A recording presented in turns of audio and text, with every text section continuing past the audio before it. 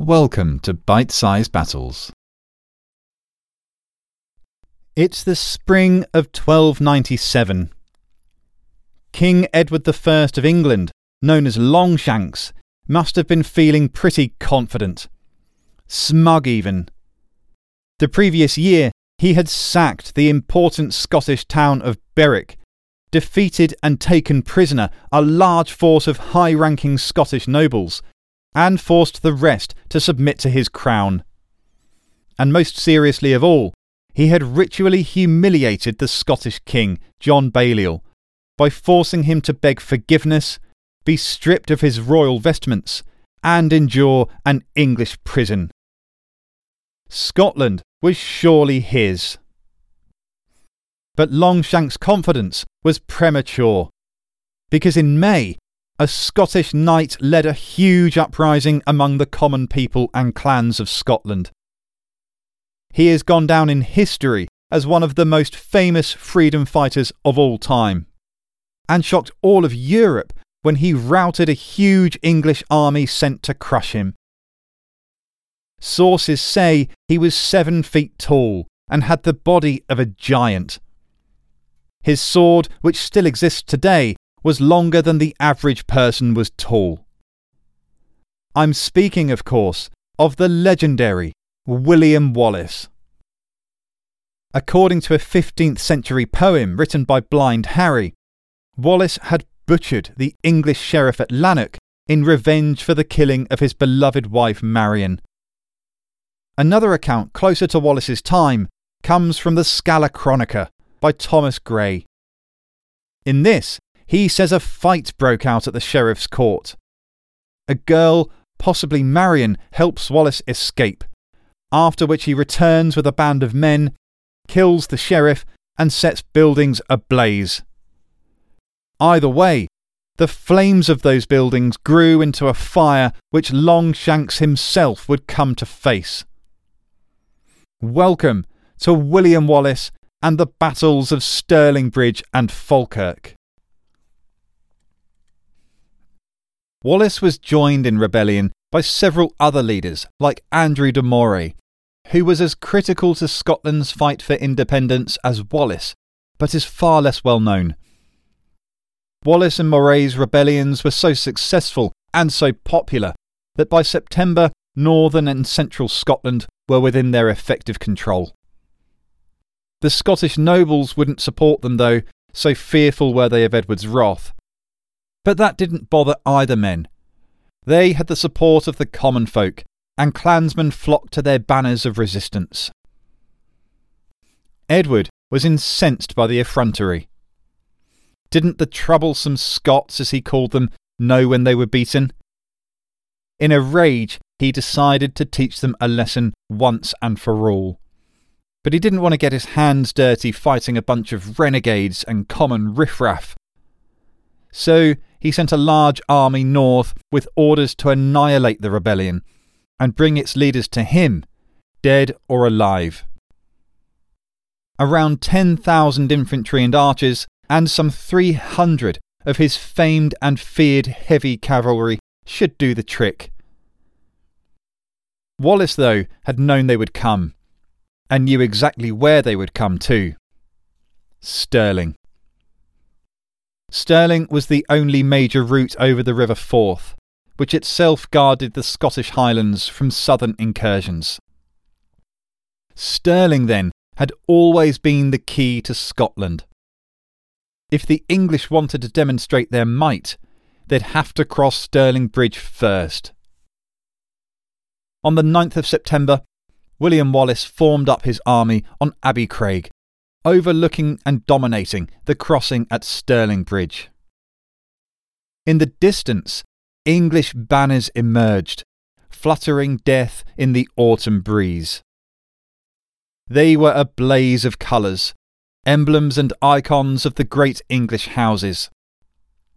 2 in particular stood out, those of the commanders Edward had sent, the Earl of Surrey and Hugh de Cressingham, the English treasurer in Scotland. You can imagine how popular he was, a tax collector and English to boot.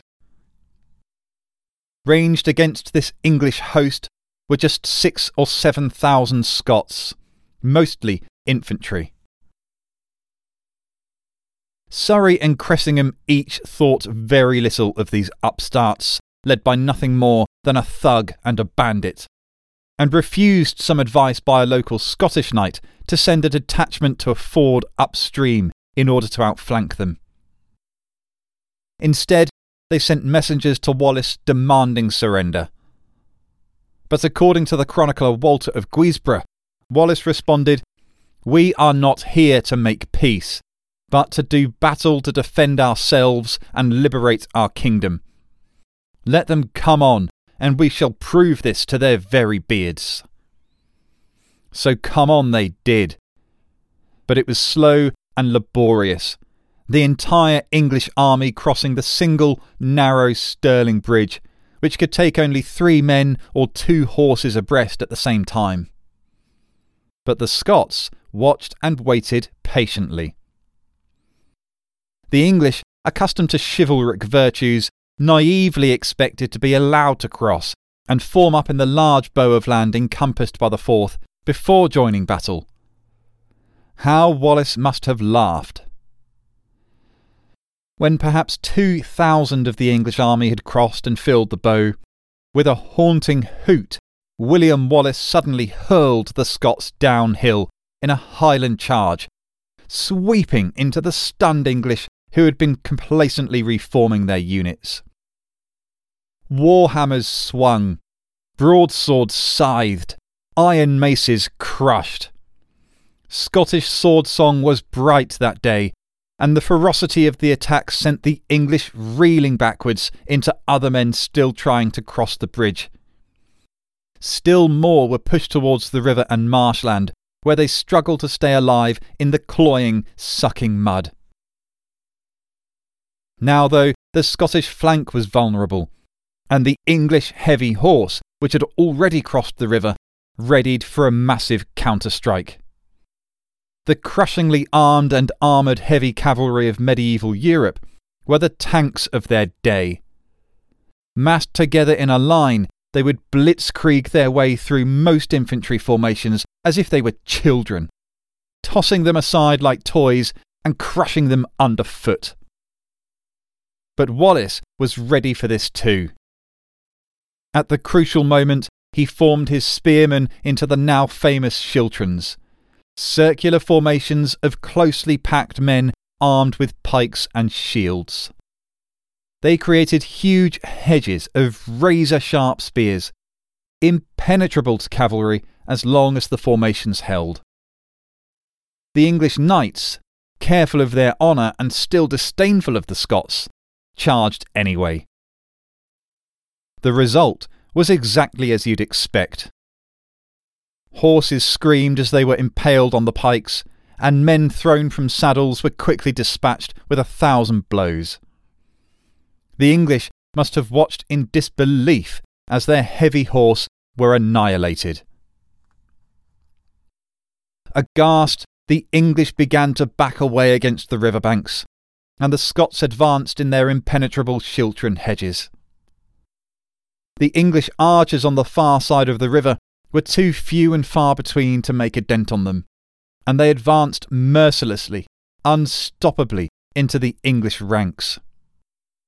Here men died by the thousands, crushed in the press, drowned in the river, or hacked and hammered to death by joyfully vengeful Scots. Surrey, who hadn't yet crossed with his half of the army, turned tail and ran, ordering the bridge to be destroyed in his wake and leaving his countrymen to their fate. That fate included Hugh de Cressingham, who now died in the gruesome melee. It's said that Wallace had Cressingham's corpse skinned and tanned, doling it out in little squares to his followers as keepsakes, and turning a full head-to-heel body length into a sword belt for himself. Stirling was a resounding victory for Scotland, and for William Wallace. Moray was mortally wounded during the battle, and died a few days later, but his contribution was never forgotten by Wallace, who himself was now declared Guardian of Scotland. Against all odds, he had left some 5,000 English dead littering the fields surrounding Stirling Bridge, and had gone on to recapture Stirling Castle. It was a seismic shock for Longshanks. And even worse from his perspective, Wallace rapidly marched his jubilant men south and laid waste to northern England. Walter of Guisborough records that the Northumbrians were petrified with fear, and they evacuated their wives and children and all their household goods.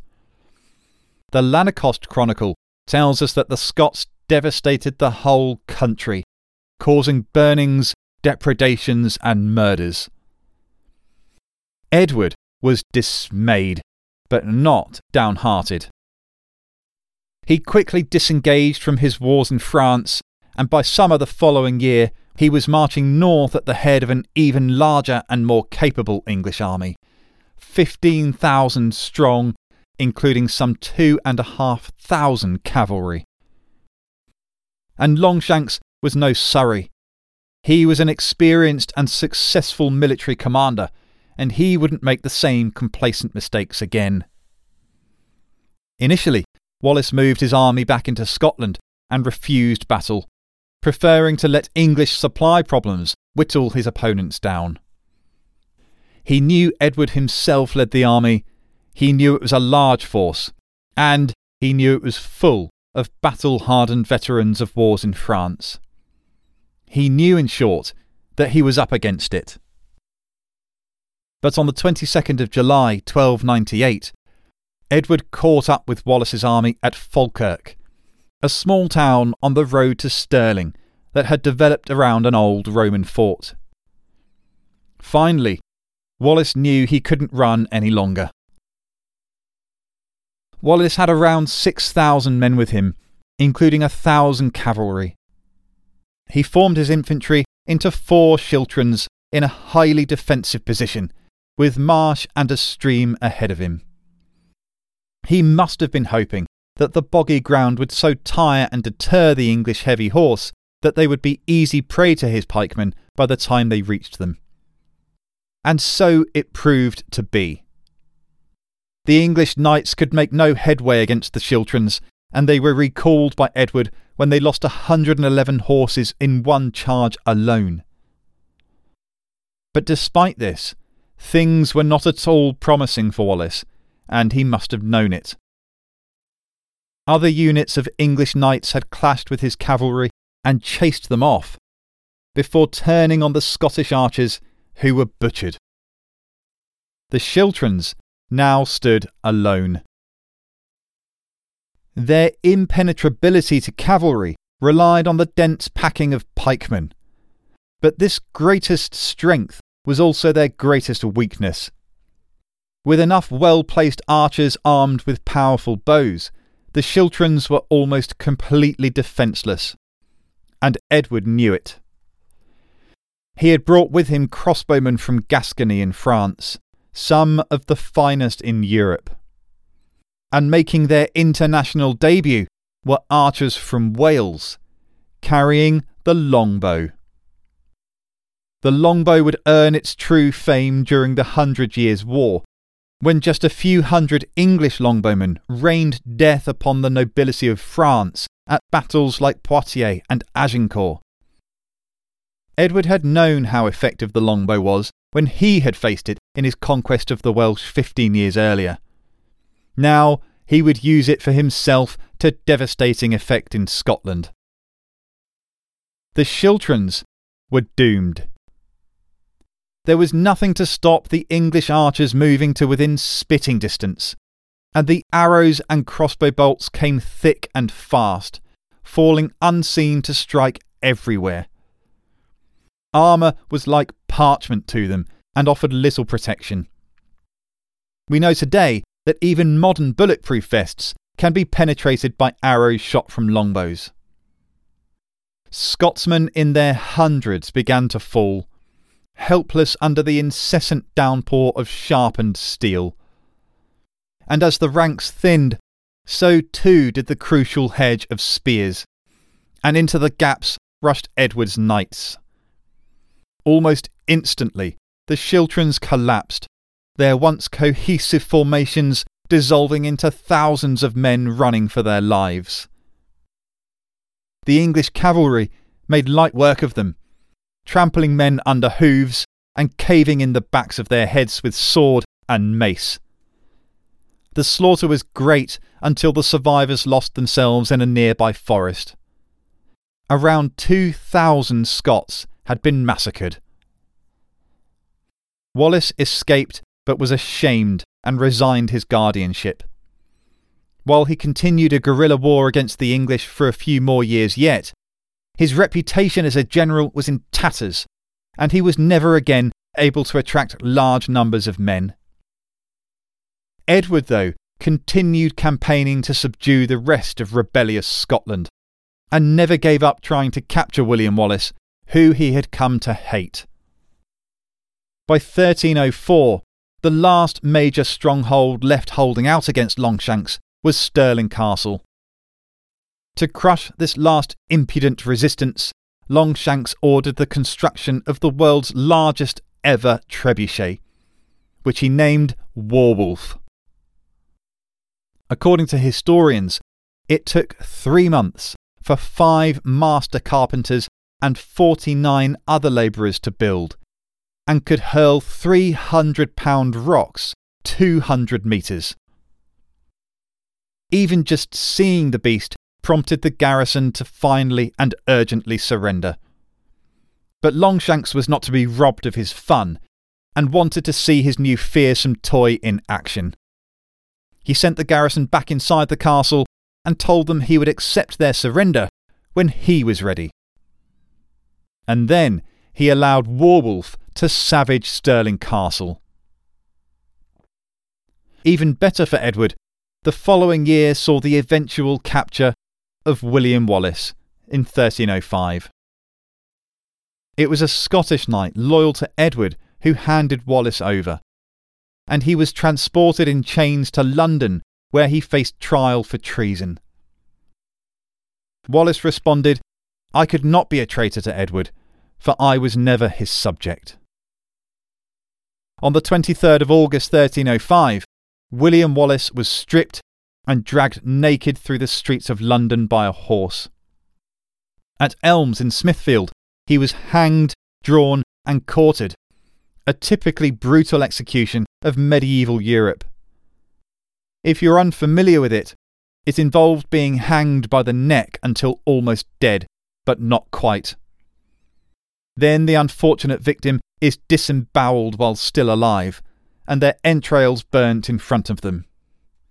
Then they're beheaded, and finally the body is cut into 4 pieces. William Wallace had been savagely martyred for the cause of Scottish independence.